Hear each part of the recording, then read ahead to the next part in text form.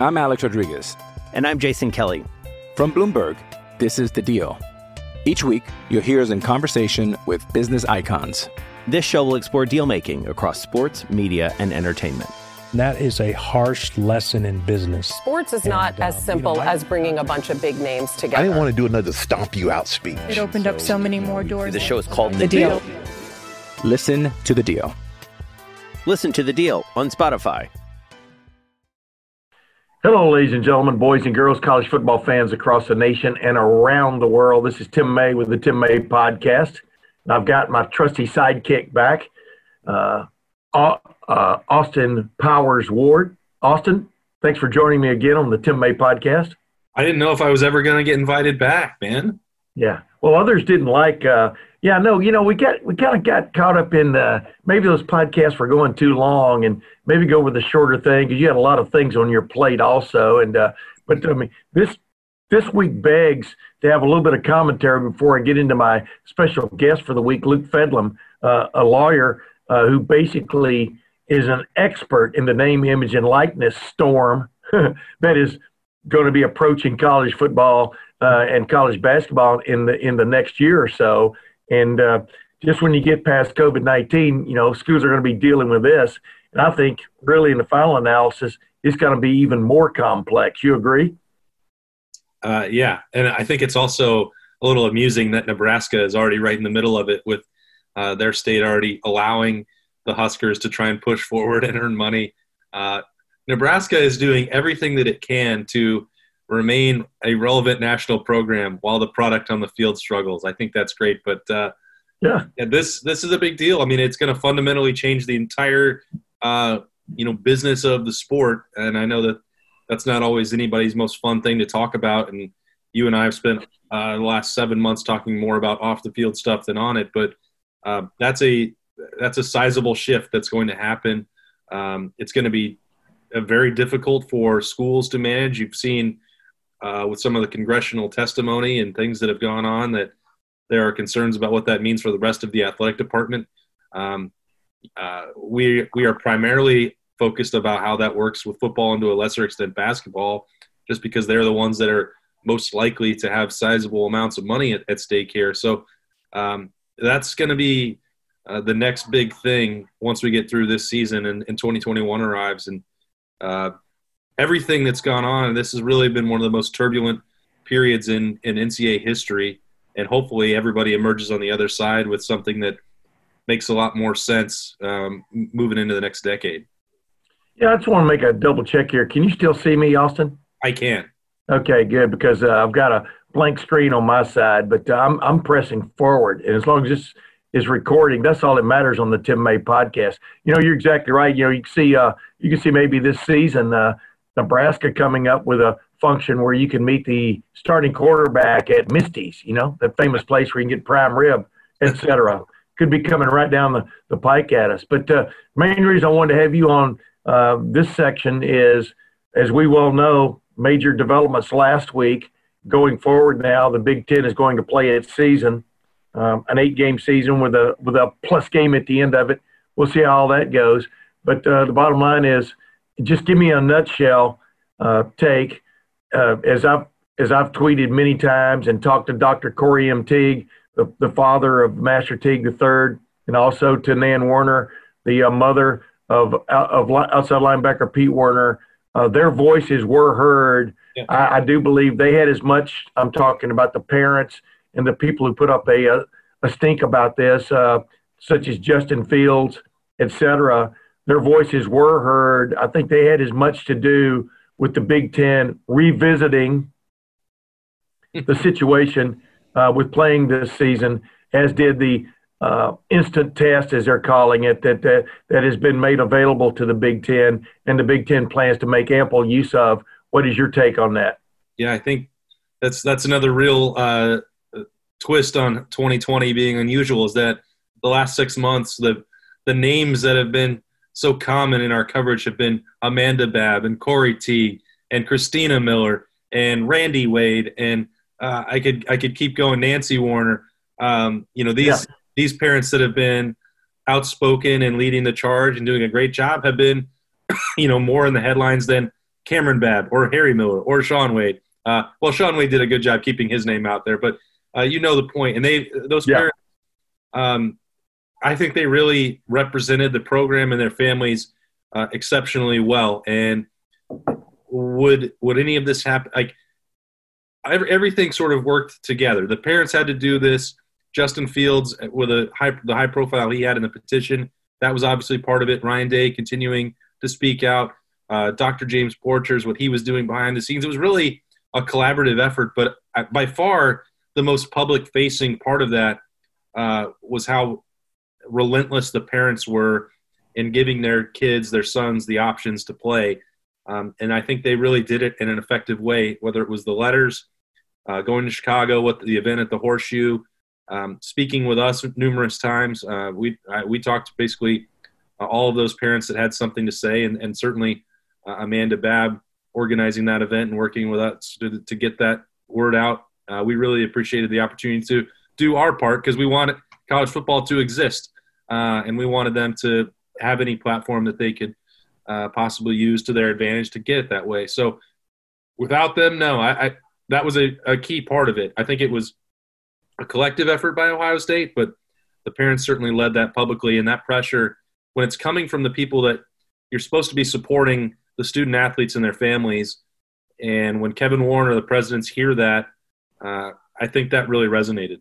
Yeah, and I think it also helped that the University of Wisconsin president actually rewatched the Zoom meeting was part of that clearly didn't get the answers like everybody else did. That helped too, right? I mean, oh my goodness, man. We could go on forever about the ridiculousness that we witnessed over the last month and a half. And like I say, you know, the parents associations, et cetera, they were like that storm surge from a hurricane that comes in, but they refused to leave. They refused to drain back out to the Gulf. And they stayed with it until they were heard, and yet there still has been no real acknowledgement. As Dr. Teague said, or tweeted the other day, there's been no real acknowledgement about that. It's just like, oh, we just decided to revisit it. But, baloney, right? Yeah. I mean, I don't know how you can say with a straight face, we're never going to revisit this decision, and then a couple weeks later fully reinstate the fall. And I get that maybe they want to be in this semantics game where sort of the same deal with the Wisconsin chancellor. Yeah, no team is fully opting out of the season, but Rutgers might opt out on a week-to-week basis. Yes, exactly. Okay, great. I mean, it's the way that the leaders here have handled this, and the lack of transparency is continuing, as you said right there, with what Kevin Warren's public statements, which, incidentally are probably going to open the door back up for all these players who declared for the NFL draft or opted out to come back. The fact that he said they wouldn't revisit it and that they would have to play in the spring is what, prompted many of these guys to want to leave. Wyatt Davis and Shaun Wade included, Rashad Bateman and some others around the league, a bunch of big names, Rondell Moore. They just dug themselves a hole. Every time they did say something publicly, it was the wrong thing or it didn't match up with what was actually happening. And I'm glad it's over, but you just look back at the last 6 weeks and it's filled with so much nonsensical stuff. Yeah. And like I said, I wanted football back desperately. And at this point, I don't really care to revisit it that much, but every day I was like waking up or covering something and it was crazier than the last. And I don't know how those people got into that position where they weren't able to make a decision or explain it. And it's almost like they pushed off the final decision just to kind of keep you hanging, like they were pondering it. It's crazy. I mean, it's kind of like little kid stuff in a way. To me, the shining light, the shining voice, whatever you want to call it, in this, in my opinion, was new president of Ohio State, Christina Johnson. I mean, wow. I mean, I think she's been impressive in a little bit, we've gotten to talk with her, et cetera. I'm impressed by the way she looks at things. I'm impressed by the way she explains things. Now I understand why she wowed the search committee for to be the successor to Michael Drake. And Do you agree with me on that? Yeah, and there's so much uncertainty with, first time on the job. That is a huge thing to be thrown into. Crazy. Just not even full time when she was having to deal with those early calls in August, and does she have a full vote? Where is she going to vote? Does she understand what the situation is on the ground with how important football is a $200 million plus a year part of the university? I know that the argument is always from the academic side, well, that's just a small part of it. You want enrollment and you want the room and board and everything full, but you don't just lose $200 million in a key part of your school that draws a lot of people in, gets a lot of people to apply every single year to be part of that really cool part of what you do when competing for national title every year. You can't just throw away $200 million and say everything is going to be fine. And as she's referenced her own credentials as an athlete, still not even close to the same as what you're dealing with Ohio State football. But she certainly got, if she didn't understand that in June or July, and I'm not saying that she did or didn't, but she certainly got a crash course in that in August in dealing with Gene Smith or meeting Ryan Day and Chris Holtmann to a lesser extent, and seeing the players speak out and understanding everything that goes into a day at the Woody Hayes Athletics Center. She, last week was the first time that we really heard from her in the athletics setting, and I was very impressed with what she had to say and the way that she said it. Yeah, and the thing about it is what you got the impression just from talking to people who were dealing with that president's group was there were several of those presidents who seemed like they were trying to take the opportunity to put the genie back in the bottle, to follow more of the Ivy League than to follow the SEC, ACC, Big 12. And, for one of another term, the Big Ten is not the Ivy League. It's more like the Gravy League. You know what I mean? It's there's so much more meat on the bone, man, when it comes to big-time athletics, et cetera. And it is the front window, the show window of the university, especially a Big Ten of Power 5 conferences, but of Big Ten schools especially. The big-time athletic programs are part and parcel to who you are from a public perception. And I don't know if any of those presidents got that message or not. It should be loud and clear to them now. I don't know how, all they have to do is walk around their campus to understand. Right. There's not a 100,000 seat stadium at Princeton. There's not a basketball arena that holds 25,000 at Harvard. There's a reason that those exist. And yes, it's great that Ohio State has raised its academic profile to where it is. It's awesome that Michigan has the reputation that it does in so many fields, or that, Wisconsin is so difficult to get into, Northwestern, whatever, on down the list. Yeah. Awesome. That's a big part of the success of the league, is that it's always worked to manage both the academic and the athletic side, but you can't pretend like you're running the same sort of conference, same sort of athletic activities as the Ivy Leagues when you're packing in 100,000 people and charging them $13 for a beer and making them buy seat licenses and pay thousands of dollars so that you can just park. I mean, you can't pretend like that's the same. It's not. Thousands of dollars just to park. I like that. It's funny is Ivy League schools are more like that little posh restaurants you can't get into. You have to make reservations for 6 months ahead of time, and there's only got 20 seats in it. I'm talking about the old days when you could actually go in a restaurant and eat. With the crowded. And the Big Ten is more like the cafeteria or the buffet. I mean, they serve a lot of people. These Big Ten schools, with the exception of Northwestern, it's a total different dynamic, and I think people are understanding that now. Real quick before we go, because I'm going to move on to my guest, Luke Fedlam.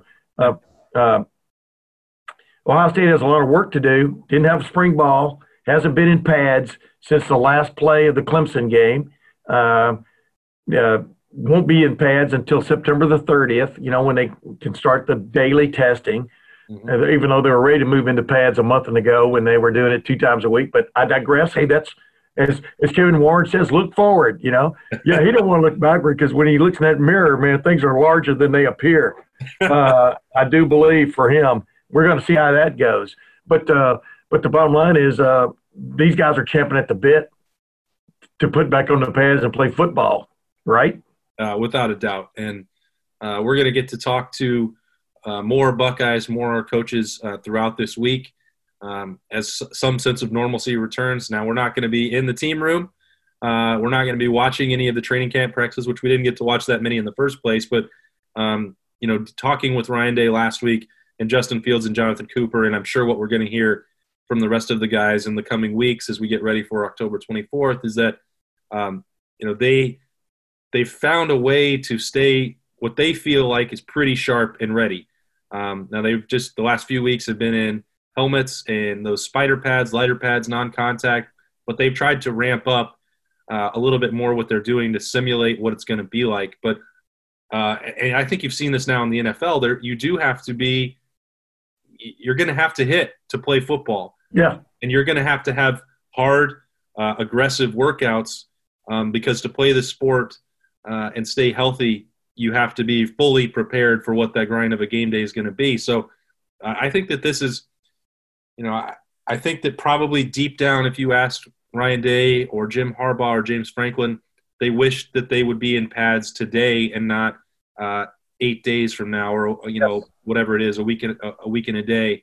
Like, you need to hit, and the fact that so many teams in the Big Ten did not have any opportunity to do that in March or April, that's a big deal. This sport is hard to play, and the training camp practices they're going to have to hit. They're going to have to not take the approach that Navy did, not tackling and blocking, and then you see what happened there. So Navy got its act together, though, man. Navy had a huge comeback. I mean, it had the greatest comeback in history. Well, week one was a little bit of an adventure, and Ohio State doesn't have that margin for error. They can't lose if they're going to be a national champion. So I think when you have the combination of Ryan Day and Mickey Marotti and Quinn Temple and a number of those guys who just are, they plan everything out to the day. I've got full credit. I give them full credit for what they'll build.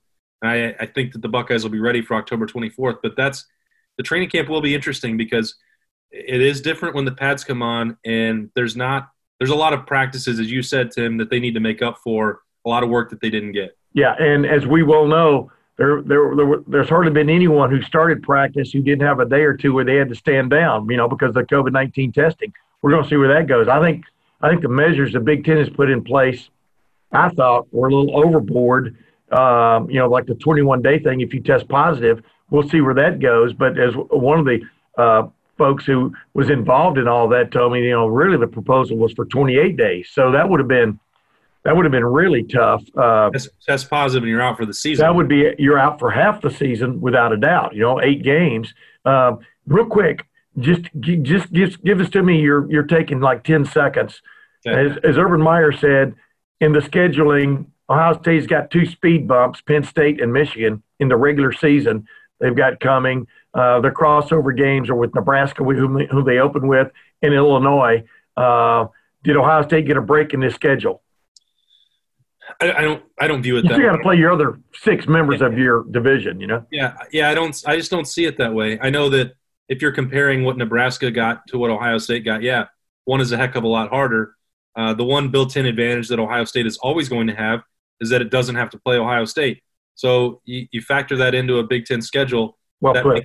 Makes it a little easier. But it's not, I don't know what they were supposed to do. They weren't going to blow up their existing schedules, their protocols that they had in place. They kept as much of that as they could so that you can continue that rotation for years down the road. Nebraska was labeled as their, permanent crossover. It's not, permanent forever, but there's at least 6 games involved in that. So they weren't going away. They weren't going to say, Nebraska's kind of weak. Let's plug in Wisconsin there in week 1 or Minnesota. Like, it wasn't going to work that way, and it shouldn't have worked that way. This is just the way that the schedule works, and it's the way that the Big Ten has always done it. It's not a problem for me that they retained what was really there. This schedule was never going to be a week-to-week grind. When we looked at the way it was built up originally, I know I wrote it back in the summer when it was looking like a full year that there was going to be a test in September, a test in October, and a test in November. That was going to be Oregon, Penn State, Michigan. Now you just have you're still going to have 3, but now it's 3 out of 9 instead of 3 out of 12. Week 2 against Penn State, the rivalry game, and then the next week, my pick would be Wisconsin. You're still going to have to beat 3 teams that are top 10, top 15. And if you do that 3 out of 9 times and dominate the rest of that schedule, to answer a different question, yes, I think that would be enough for Ohio State to get in the college football playoff. So really, I gave you 10 seconds to answer one question. Instead, you opted. You took the you took the string and pulled it into like answering 6 questions in a minute and a half, 2 minutes. So I see where you're going there. Yeah. I mean, I know now why I haven't been invited back for a month because I take a mile when you give me an inch. But it's funny, it's funny that I've got a lawyer coming on in a minute who gets paid to do the same thing. You know what I mean? So that's pretty funny. But real quick before we go, it is. I think it's a major break that, number one, you're playing at Penn State. You got to figure that's a Fox big noon game, right? I mean, and it's going to be sans fans, for the most part. And then you get Michigan at home, and you can have 5 people there, and that's going to be a hell of a game, I mean, I think there were only 10 people at the Snow Bowl back in 1950, but I think there were 2.5 million when you count everybody who says they were there. But, yeah, this is a very manageable season. I will say this, Illinois was one of the surprise teams of the Big Ten last year, and I'm not putting it in any respect as capable of maybe upsetting Ohio State, but they could be a better game than some people think, et cetera. But you're right. I mean, I agree more, though, with Urban that when you just evaluate the first 8 games, Ohio State has a chance to strut its stuff. And I think the other part that has to be kept in mind here when we're talking about how hard or easy it is, if these games were all played in Indianapolis, all 9 of them, then Ohio State would be a comfortable double-digit favorite over all of them. I believe that fully. Where it gets more interesting is, yes, they're not going to be fans. It's not going to be a whiteout. It is on the road at Penn State. That'll be the first time that anybody has, at least for Ohio State, dealt with going on the road in the COVID era and everything that's required of getting there and staying locked down. And that's going to be different. And then you talked about Illinois and then following that up with Michigan State. The time of the year that those games are, the biggest opponent may well be the weather. So that's a little different than what anybody else is facing. It doesn't even matter. I think Ohio State could go to East Lansing tomorrow and it would probably snow, and that the wind is going to blow in Champaign. So those, if Illinois is any better, if Michigan State is rejuvenated with a new coaching staff and the weather starts picking up, it's going to be that's the wind tunnel. That's the Illinois Stadium is AKA the wind tunnel. You're exactly right. And this is interesting. That's why I think across Buckeye Nation they're rooting for global warming this year, right? Correct? Now you need it to warm up. Yeah, exactly. Actually, global warming has can give you more fits in the way the weather is always changing, not that you're going to get warm weather all the time. With aerosol cans, just shooting them in the air. Exactly. Ladies and gentlemen, that's why I have Austin Powers Ward on. Austin, thanks for coming back on with me, my man. Hey, it's always great to be on with you, and I've enjoyed every show that you've done without me on it. So whenever you need me, I'm here, man.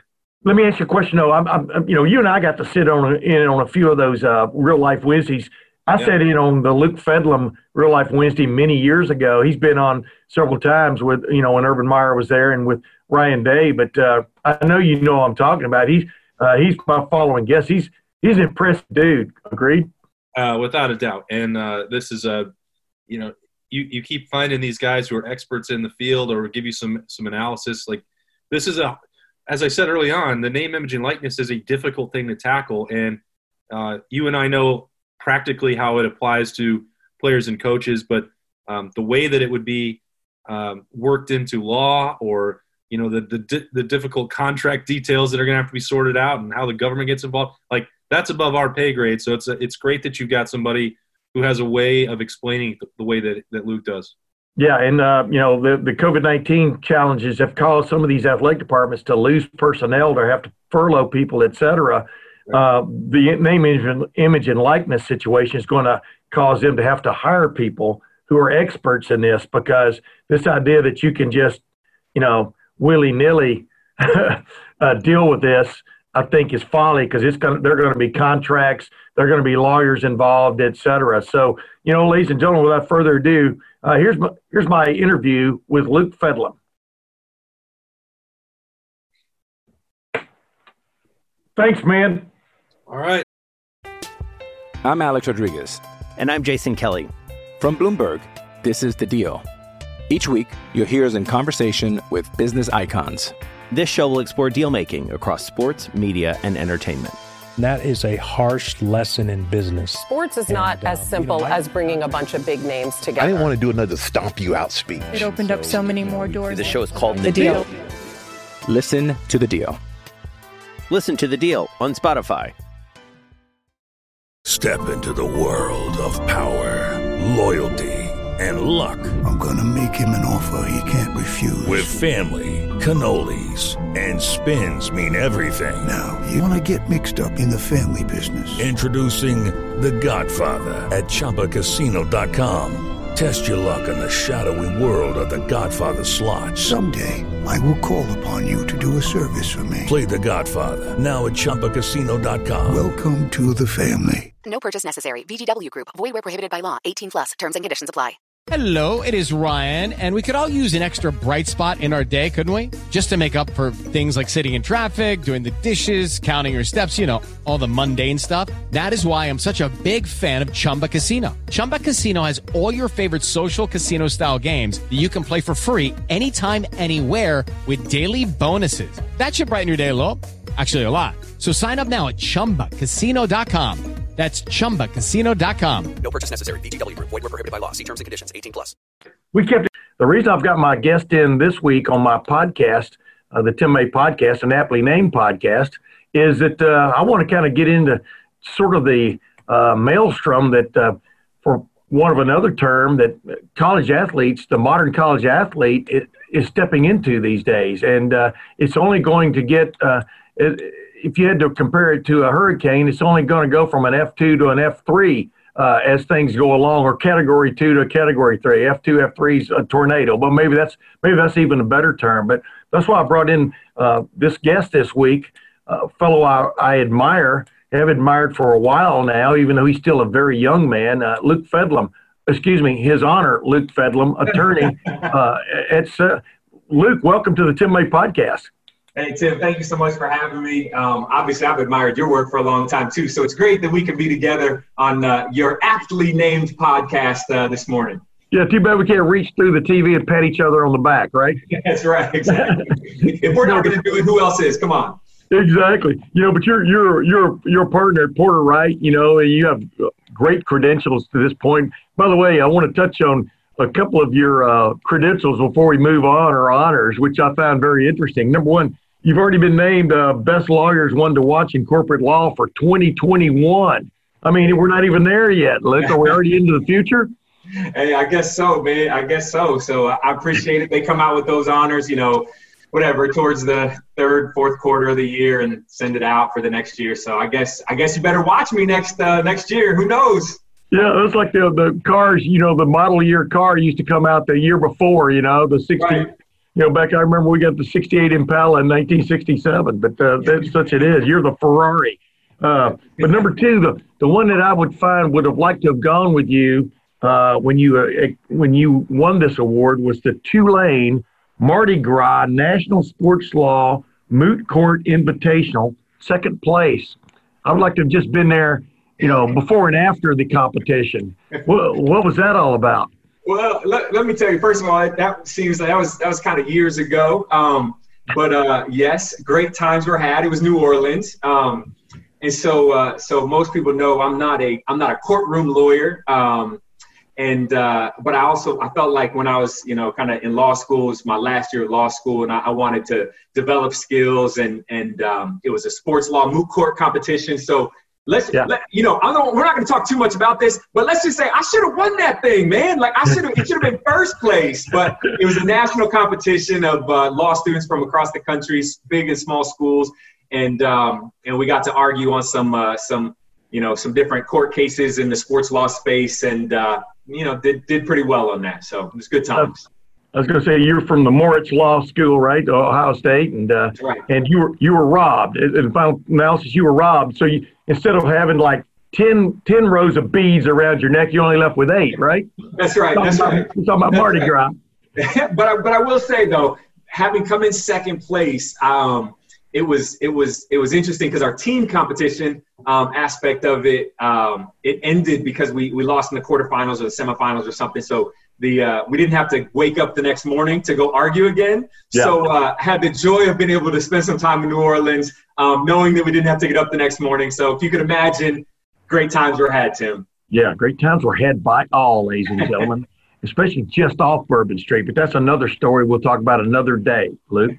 Bottom line is, main reason I got you on here, you've spoken to those real life Wednesday meetings that Urban Meyer constituted back in 2012 when he took over the head coaching job, and that Ryan Day has continued at Ohio State. And what your expertise, and I think it is probably the most listened to real life Wednesdays that they have, from the standpoint of all of these players aspire to eventually be in the National Football League in some form or play pro football, and you kind of help them with the minefields of what to look for, et cetera, from agents, from lawyers, from people who want to be their best buddies, et cetera.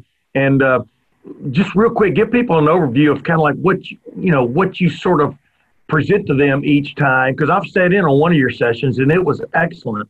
But just what's the main cautionary tale you have for them when you go into those sessions? Yeah, thanks for bringing that up, Tim, because that's kind of an area of the work that I do that I absolutely love, and that's educating young players. When I look at, just so the listeners know, I'm not an agent. I'm a sports lawyer, so I really like, focusing on protecting athletes.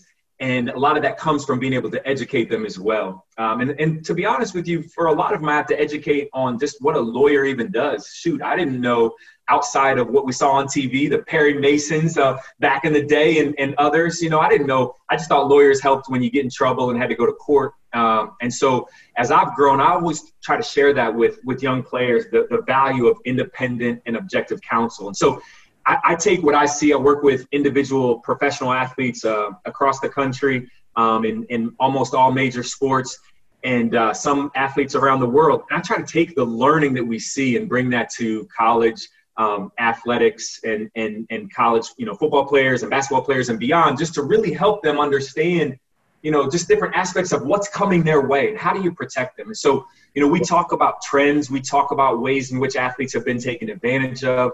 We've talked about, topics like passion and what passion is. I gave one of the Real Life Wednesdays was on this understanding that we put so much pressure on young people. And this isn't even a football or sport thing. This is just a life thing. We put a lot of pressure on athletes around finding your passion and what are you going to do when football ends. And so, this idea that you don't have to know your passion right away, right? So we talk about what even is passion. And so then how do you take that and think about those things that maybe you want to do later in life, whether you're going to play in the NFL or not. Most people know NFL is not for long. And so, even if you have a great career in the NFL, and let's say you double the average and you play for 7 or 8 years, you're still not even going to be 30, when you're done playing. And so there's going to be a life after sports and after football. And so we talk about that. We talk about ways in which you can start to leverage your network, what networking even is, how do you build relationships.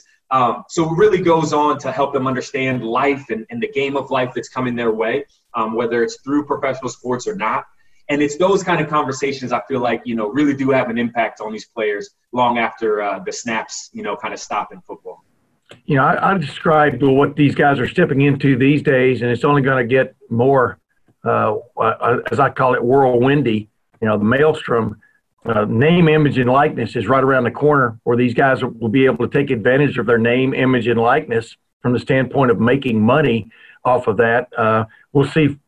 We'll see if it does come to fruition. This sort of been watching like somebody pull a sled, a loaded sled uphill to get to this point with the NCAA. But you're stepping into that. You've got the pressures, for want of another term, as Urban Meyer called them, the third uncles, wanting you maybe to leave before you're ready, or want you to take advantage of your situation and leave early for the NFL, or at least declare for the NFL. And of course, we saw two Ohio State players in the last week declare their intentions, Shaun Wade and Wyatt Davis, two of the elite players on the 2020 team, got tired of waiting for the decision from the Big Ten and decided to opt out. And there's no way in heck that losing two players like that doesn't hurt your football team, But they're dealing just technically, financially, and down the road, players are going to be dealing with pressures that they didn't have to deal with 5 years ago, right? Oh, absolutely. I think, you bring up such a great point, Tim, which is, that's me just reaching through, patting you on the back again. But great point on all that, that college athletics are facing right now, in football, and basketball in particular, but just even broadly. And when you think about where we're at right now, right? So here, middle of September, and you think about COVID-19 and the impact it's had on sports. You think about racial and social issues and the impact it's had on these athletic departments. You think about the unification that we've started to see, both among players within conferences, but then also parents coming together as well. You see this idea that name, image, and likeness, and I know we're going to spend some more time on that, it's coming. And it's coming because of state laws that have gone into effect that have forced the hand of the NCAA to come up with a plan around this. And so when you think about that, that has created such an interesting, unique situation where any one of these issues could be a once-in-a-generation type of issue for an athletic department, a football team, a coaching staff to have to deal with. But for them all to come at one time and to have to figure out how to manage this, it's a lot. And then you think about the players and just the players who want to play the sport, having to then also think about all these other things. Oh, and by the way, still take classes, whether they're online or in person, and figure that out. Listen, man, it's a lot to deal with. But when you brought it up earlier, I mean, some have articulated it as the NCAA coming kicking and screaming, to this point of name, image, and likeness. And I want to share, I know you have really kind of educated, athletic, minded listeners to your podcast. So I want to share, if you don't mind, 2 seconds of some statistics here that put name, image, and likeness into context. So in 1952, the NCAA offered its first athletic scholarships, right? So first athletic scholarships, 1952. 1952, the NCAA also signed its first television contract. It was with NBC. It was a one-year thing. It was with for college football, and it was like $1.24 million. So if you look at this trajectory since 1952, call it 70-ish, 68, 70 years, what athletes have been able to gain has been not too much over scholarship, right? They've gotten some cost of attendance allowances, some stipends, some adjustments in how financial aid can be calculated, and so you've had this kind of minor, trending growth over the last, 70 years. But obviously, if we talk about, television contracts as it relates to college sports, it's just been an absolute, hockey stick curve that has just been incredible. And so this idea now that athletes can start to find, start to have the ability to commercialize and be compensated for the work that they're doing, for their name, image, and likeness, some would say it's very long overdue. Yeah. What would make it? I had a professor from Ohio State on, Dr. Trevon Logan, several months ago, and he put it like in perspective. A five-star athlete, when you recruit a five-star football player to your team, his worth to your program over the years, over the course of his stay there, is somewhere in the neighborhood of $650,000. I mean, and he had all these ways he was calculating it. And of course, it's only going to go up. But what do you think, Luke? You've operated in this realm for a while. What do you think is the fair way to approach this? Because as we get into this name, image, and likeness conversation, we all know that in Ohio State or in Alabama, any major school with traditional blue blood lines, let's face it, they can line up things for these players one way or the other that, will make for an uneven playing field. Not that it's even right now, but so what do you think is the fair way to approach the name, image, and likeness thing where the schools still have some say on what you are endorsing? I mean, the NFL even has that with their players, but what's sort of the approach you think they should take? Well, that is the $1 million question. And that's the crux. Yeah, that's exactly right. And so what you've got, just to provide, folks a little bit of context, you've got this working group that was created by the NCAA to focus in on this. Gene Smith here at Ohio State was one of the, leaders of that group, and they came up with some recommendations that said, hey, student athletes should be able to, commercialize their name, image, and likeness, but we need to make sure that there's some guardrails in place. The guardrails are going to be those gray areas of figuring out how does that work. So if we think about it from the perspective of recruiting, right? So, and as a side note, the Power 5 conference, the Power 5 conferences collectively came with their recommendations on what name, image, and likeness should look like when they went to, Congress on that. And so there are some unique differences between the two, right? But nevertheless, they still too are looking at these guardrails and how do you have guardrails that can protect this, especially from a recruiting perspective. So let's talk about recruiting. What the guardrails are that that the working group has kind of promoted is this idea that you can't use name, image, and likeness in recruiting. So you can't either from the school perspective or from boosters. But the proof is going to be in the pudding, in the fine print around what does that mean? So most people think, in this space that what that means is a school, Coach Day can't go out to a recruit's house and say, listen, I'm going to guarantee you that we're going to get you $500,000 of endorsement deals from these companies, that are headquartered right here in Columbus, right? And Columbus is an interesting, city when you think about name, image, and likeness, and we'll talk about that here in a second. So from that perspective, you're not going to be able to do that. And you can't also have, it looks like, boosters being able to do the same thing. So you can't have, the CEO of XYZ company who also donates to the athletic department then going and saying, hey, 5-star recruit, we're going to give you a $250,000, endorsement deal right now to do this, just make sure you come to Ohio State for that, right? So that's what everybody wants to make sure that there's protection against.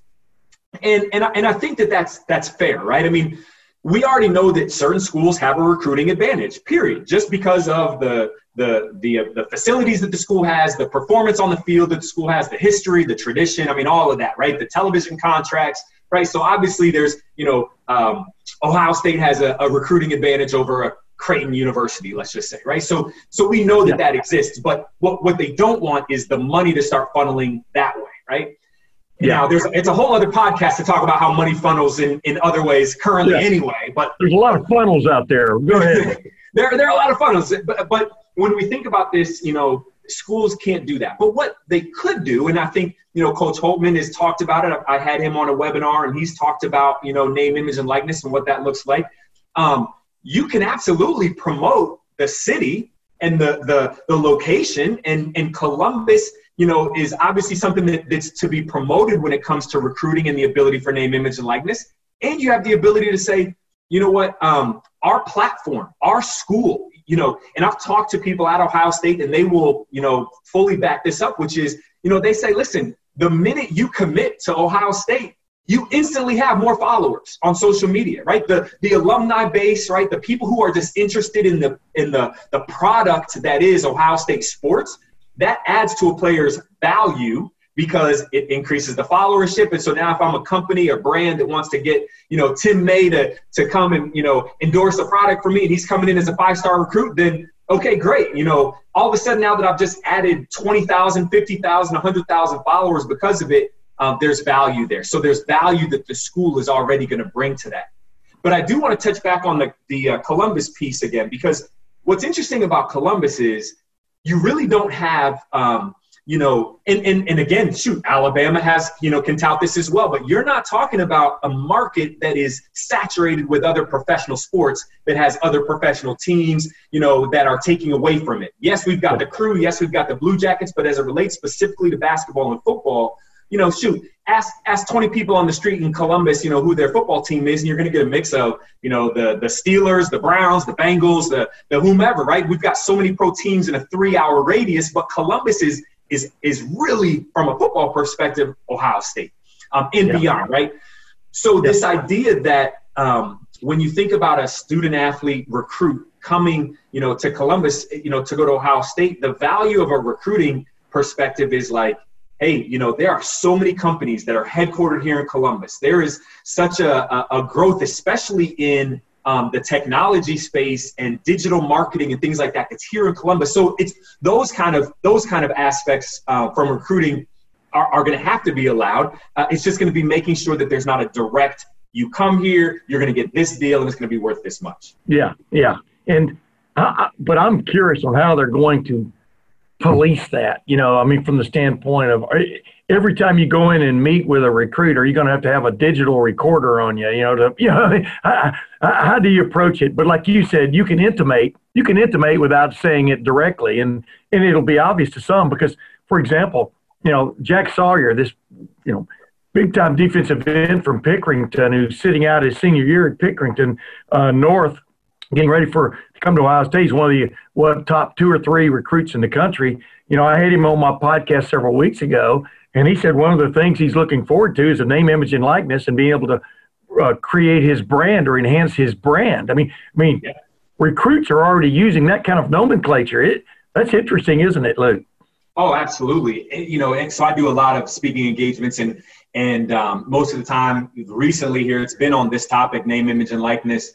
But just had a conversation, the other day. I gave some remarks to a group that combines student athlete development people both at the high school level and at the college level. Yeah. And there's more and more interest at the high school level of preparing for this. Now, I think there's going to be some good and some challenge around it, right? So I think some of the good is that this will help players understand at a younger age the critical importance of what your social media presence and online footprint looks like, right? And so we've seen, instances of pro athletes who have made some bad decisions on social media and the lasting impact that has. When student athletes at the high school and college level hear that, it's like, I wouldn't do something like that until somebody gets on them on social media, and then they start going back and forth, and things, can turn crazy. So this idea that high schoolers can start to think about their brand in different ways is, I think, of value. But at the same time, this is the one thing that I know is the level of tension with student athlete development folks at the college level in athletic departments, and we've had this conversation, and that is the tension around where's their focus going to lie? So they're already consumed with the amount of time for practice and film study and nutrition and all that comes with their sport. They clearly have to there's the academic component, student athlete. So there's got to be that focus on, on classwork and coursework and everything.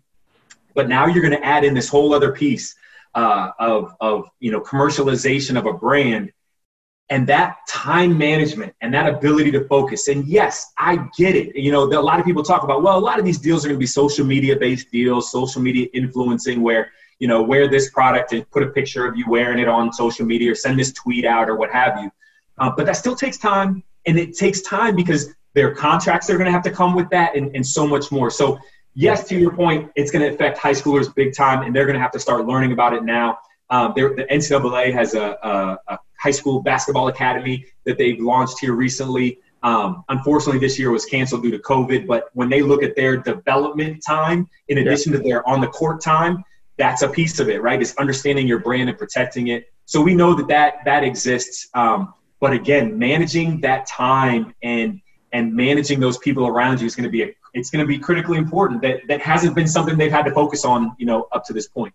Yeah, Austin Ward from Love Monroe and I, we were talking to an assistant coach from Ohio State last year, just shooting the bull, and we were just talking about this very thing, and it's like, he's going to have to be bracing. I think Spencer Holbrook was there too, but he's going to have to be bracing for the time when a player walks in late to a meeting, and the reason he's late is because he had a public appearance obligation to make his little side money. It's not little side money, probably big side money. How are you going to deal with that? And then the other thing is, what I wanted to ask you is, when we talk about these things, it sounds pretty simple, but you need someone with expertise, not necessarily you, because I think you'd want to, I don't know where you'd stand, but you need somebody with some expertise in this area to guide you through it, don't you? I mean, are we seeing the coming of, for one another term, let's don't call them agents, let's call them representatives for college athletes while they're in college?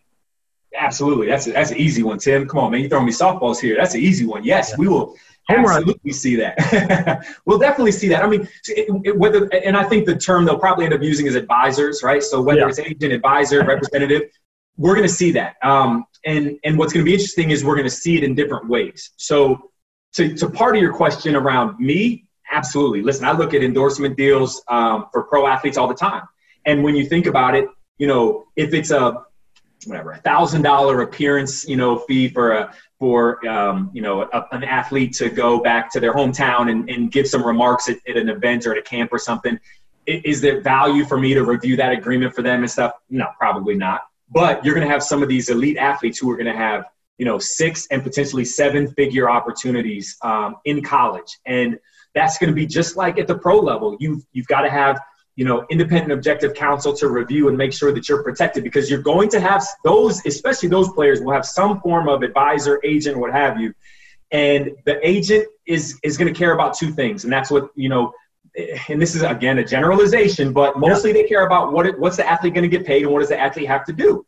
And I get that, but I care about all these other aspects to this contract that they're signing their name to. What are they giving up in terms of intellectual property rights? What rights do they have under indemnification and all those kind of things?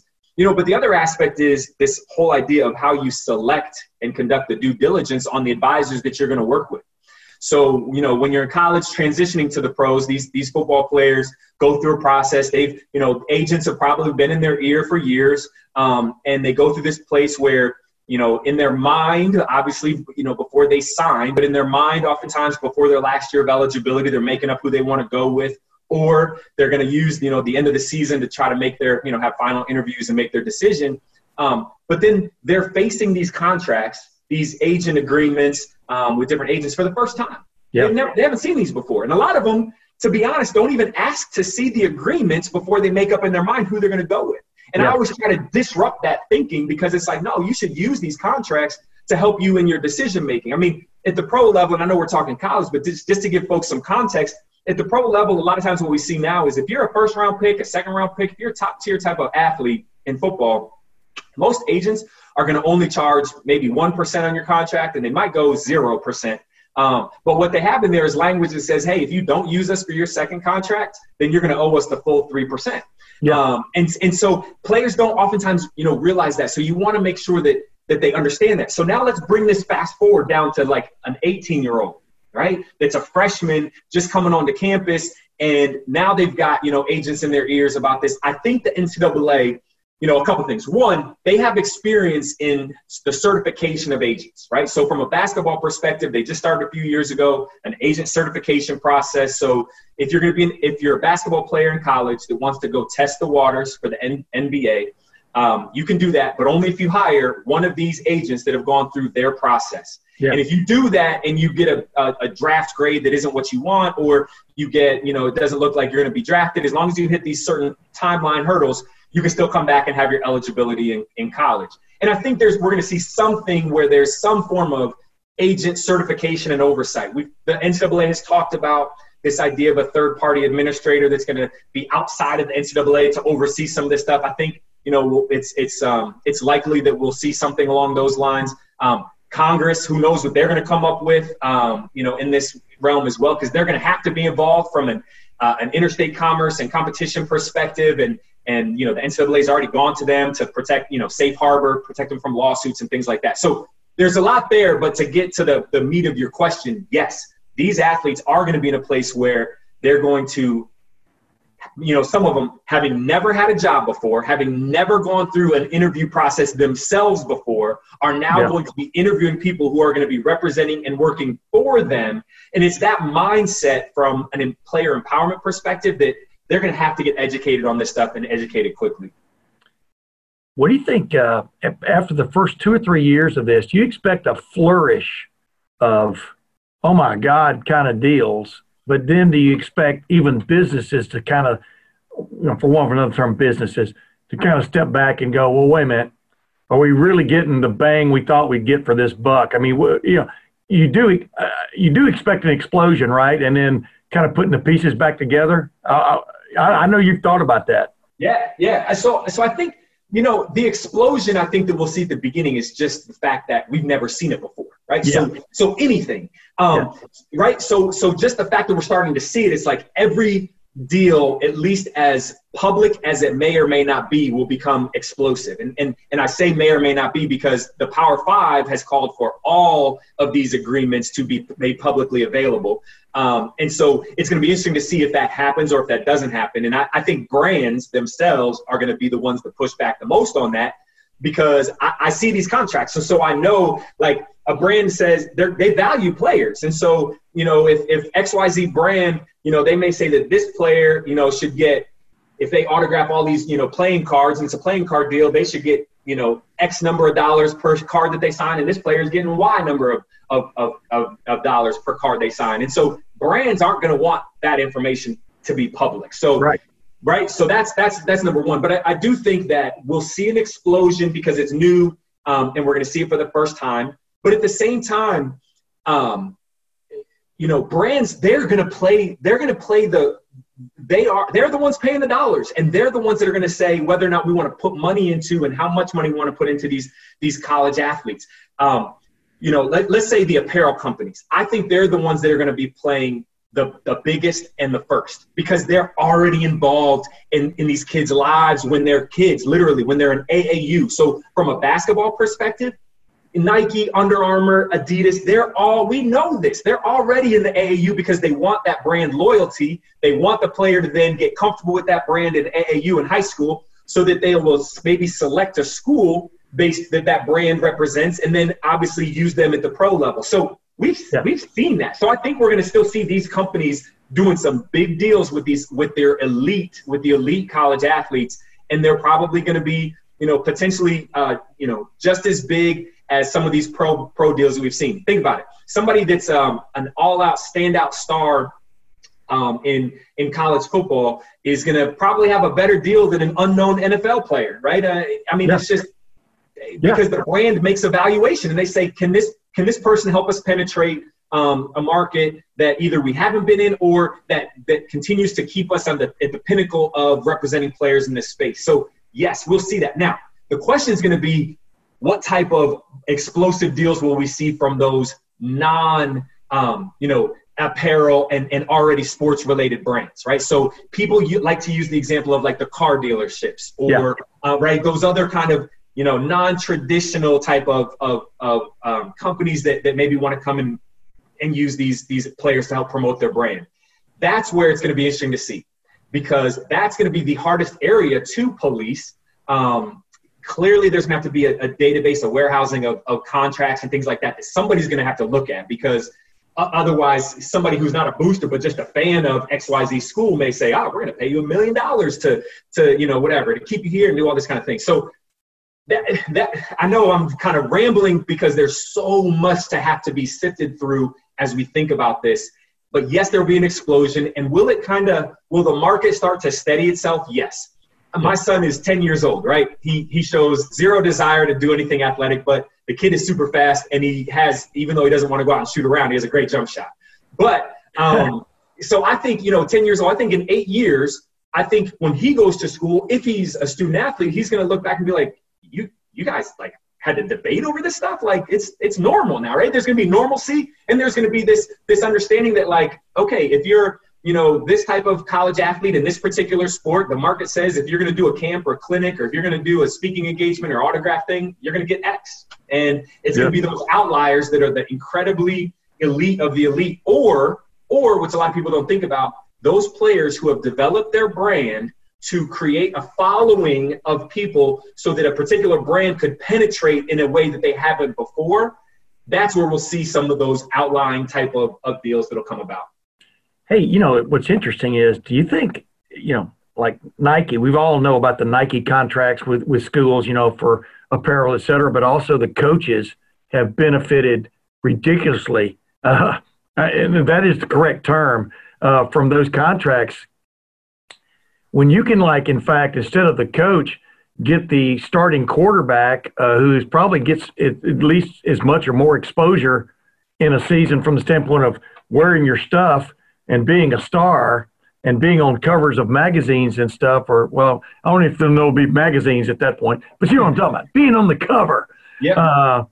Is there going to be a paradigm shift there, do you think, Luke, from who's more valuable to you as a brand, the coach or the player who's going to play, like you were talking about, who's going to play 3 or 4 years here and then go in and play 3 or 4 or 5 years in the NFL, and you've already been cultivating on the lower level? Is that where we're going to really see, you think, a financial shift? I think we are, right? Listen, man, this is why you're the man, Tim, because you got years of asking the right questions, and that is the right question, right? This aspect of the financial paradigm of brands and their involvement in college sports is going to be fascinating. Let's give some context. The working group to the NCAA, the only thing that they said from that perspective is that schools and boosters can't use name, image, and likeness for recruiting. The Power 5, kind of proposed rules actually had a line in it that says that prohibited players from doing deals with brands that a school or institution already has an agreement with. Yeah, now, that's fascinating, right? So that's now the Nikes, the Gatorades, right? These big brands that we think about, as well as almost all schools have the local car dealerships, local banks, local pizza places, and things like that doing deals. So that aspect is wild, right? Now, I think your legal term you used earlier was ridiculous, right? So yeah. We'll stick with that. Now, what's also interesting is the Congress, there's a group of senators, I think it's a group of 10, predominantly Democrats, one independent, that have come up with this proposed student-athlete Bill of Rights, and that calls for just complete open architecture that athletes will have all the rights to sign any deals that they want. We can talk about what those restrictions could be later, but I bring that up because of the financial aspect of all of this. Now, if you're Nike, let's just use Nike for example. If you have a deal with a school and let's say, I don't know, it's worth $150 million, right? If now you have the ability to say, okay, we can do some deals with individual players, and you have, you know what, maybe we want to set aside $10, $20 million or so where we can do a long-term deal with this quarterback, with this star receiver or what have you, or this personality that's on this team, or this potential one-and-done player, on the basketball side and whatnot. Now, if I'm Nike, I may say, well, maybe instead of $150 million, maybe we'll do $130 million. And then we'll withhold some of this to go with some of the players. So that's one way in which we could see the economics work. The other is the idea that if a player, and again, this is all kind of caveated by the fact that we have to see what the actual rules look like. The actual rules are supposed to be voted on by the Board of Governors, the NCAA, in January to go into effect probably June 30th, because July 1st is when Florida's state law is supposed to go into effect. So they want to beat that, right? But so we'll see what these rules look like. But you could also have a potential high schooler coming out who signs a deal with a Nike or with an Adidas or what have you that is contrary to the brand of that school. And then the question is, so what would that look like? It could look like, okay, if I'm going to a Nike school, but I signed with Adidas because I just like the 3 stripes over checks, and I say, okay, I'm going to come in now for all football, let's say it's football, all football-related activities on the field, practice, press conferences, football-related activities, got to wear Nike because that's the school brand. But in my personal time, when I'm walking to class, when I'm doing all these other things, showing up at autograph signings because I can't wear the school's, logo and all that kind of stuff because of licensing issues around this, then I'm wearing Adidas. And if I do that, does Nike think that the school brand, still has that same level of value? So I don't know the answers to that. I'm not a director of marketing, chief marketing officer for some of these, brands out there. But would I be considering that? Absolutely. And that's going to be it'll be interesting to see those economic, shifts in the landscape of college sports. You've thought about this as much or more than probably any human being in the country. I mean, I would think, because it affects exactly what you do for a living and you deal with it. But how do you think this will like you said, you got a young son, 10 years old, coming up. How do you think this is going to affect the locker room? I mean, like when you're talking on those real-life Wednesdays, all those players, for one of another term, are equal in the eyes of the NCAA and Ohio State in terms of their, what they're getting from the standpoint of scholarship, stipend, cost of going to school thing. How is this going to affect those eyeballs that are looking back at you 3 years from now? They're going. You could have a guy making $500,000 a year sitting next to a guy, a backup third string lineman nobody's ever heard of, making nothing. How do you think that's going to affect that dynamic? So that there will be an effect, right? Let's just be honest. Yes. There will be an effect. The question is how does that get managed? And let's just be honest. This happens every single day at the pro level, right? So Wait a minute, let me interrupt you. That's what Jordan Fuller, we just saw him make a big play the other night. Right. That's what he said when I asked him this very question a year ago. But go ahead. So side note, absolutely love Jordan Fuller. Just a great dude. So yes, I mean, we see this in locker rooms at the pro level. We know of, players that get paid. There's just such discrepancy in what they get paid and all that kind of stuff. And so they deal with it, they manage it. And there are things, let's not forget though, there are certain things that different players will do at the pro level, right? So you've got the quarterback that says they do oftentimes very big Christmas gifts, right, for their linemen who are protecting them and all that kind of stuff, and as a way to say thank you, right? And the quarterback's the one that's getting the deals over the lineman. Okay, got that. So, but the other piece is this, right? It is the coaching staff that is focused on making sure that the locker room is cohesive and that there is trust and ability, right? And so I've had conversations with some people who have brought up like, well, if I'm a lineman, then, maybe I don't want to block for the quarterback if he's getting all this, all these deals and all that kind of stuff. That's not going to happen. The professionalism that these young athletes exude every single day is outstanding, right? I mean, they care about their job. They care about their position. They go in and they do it every single day. So you may have this dynamic in the locker room where there's some unique challenges, especially at first, right? Just like we talked about before, explosion at first, and then things kind of, level out.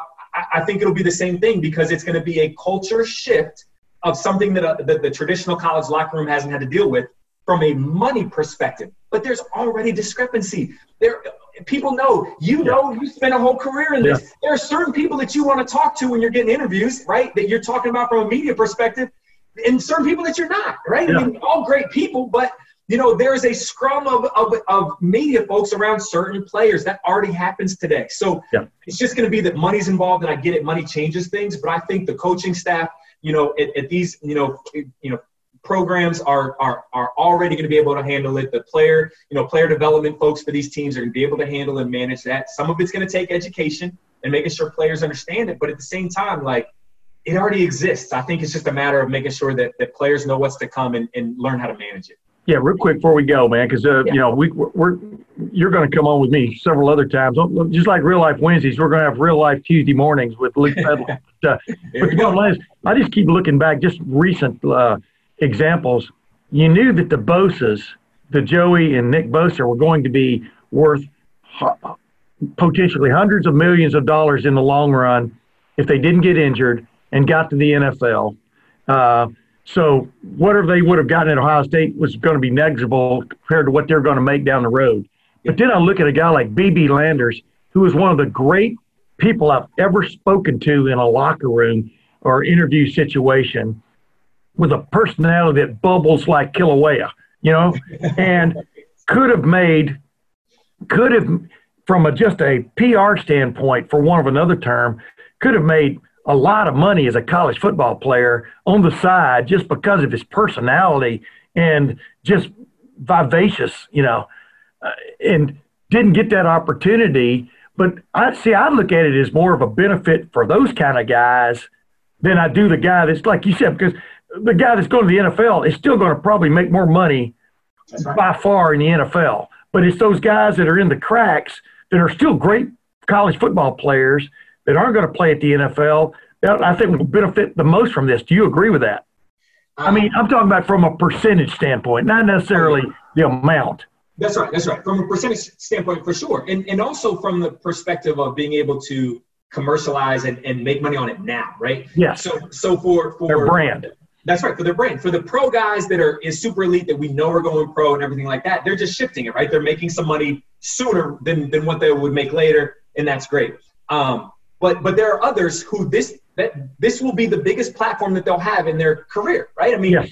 And so the ability for them, and this is where I think folks like that, what's going to be interesting is I think we're going to start to see, more kind of YouTube pages and things like that, right? Because the NCAA has been real clear before about like, you can't make money off of a YouTube page and things like that. Your channel, sorry, I'm giving my age, your YouTube page, your YouTube channel. Yes, so these guys are going to be able, for the ones that have that fun, vivacious, personality, but also great understanding of the game and the team, it's going to be fascinating to see, what athletes come up with as it relates to their channel, analyzing their team and things like that, what that could lead to in terms of media exposure, right? So if you're not the type of player that a Tim May, right, that media folks are going to come and huddle around in the locker room or post-practice and things like that, but because maybe you don't have the ability on the field, you're going to be the one, though, that media is going to want to come to through YouTube and other means, your social media, et cetera, to get your perspective now. And maybe that creates opportunities for,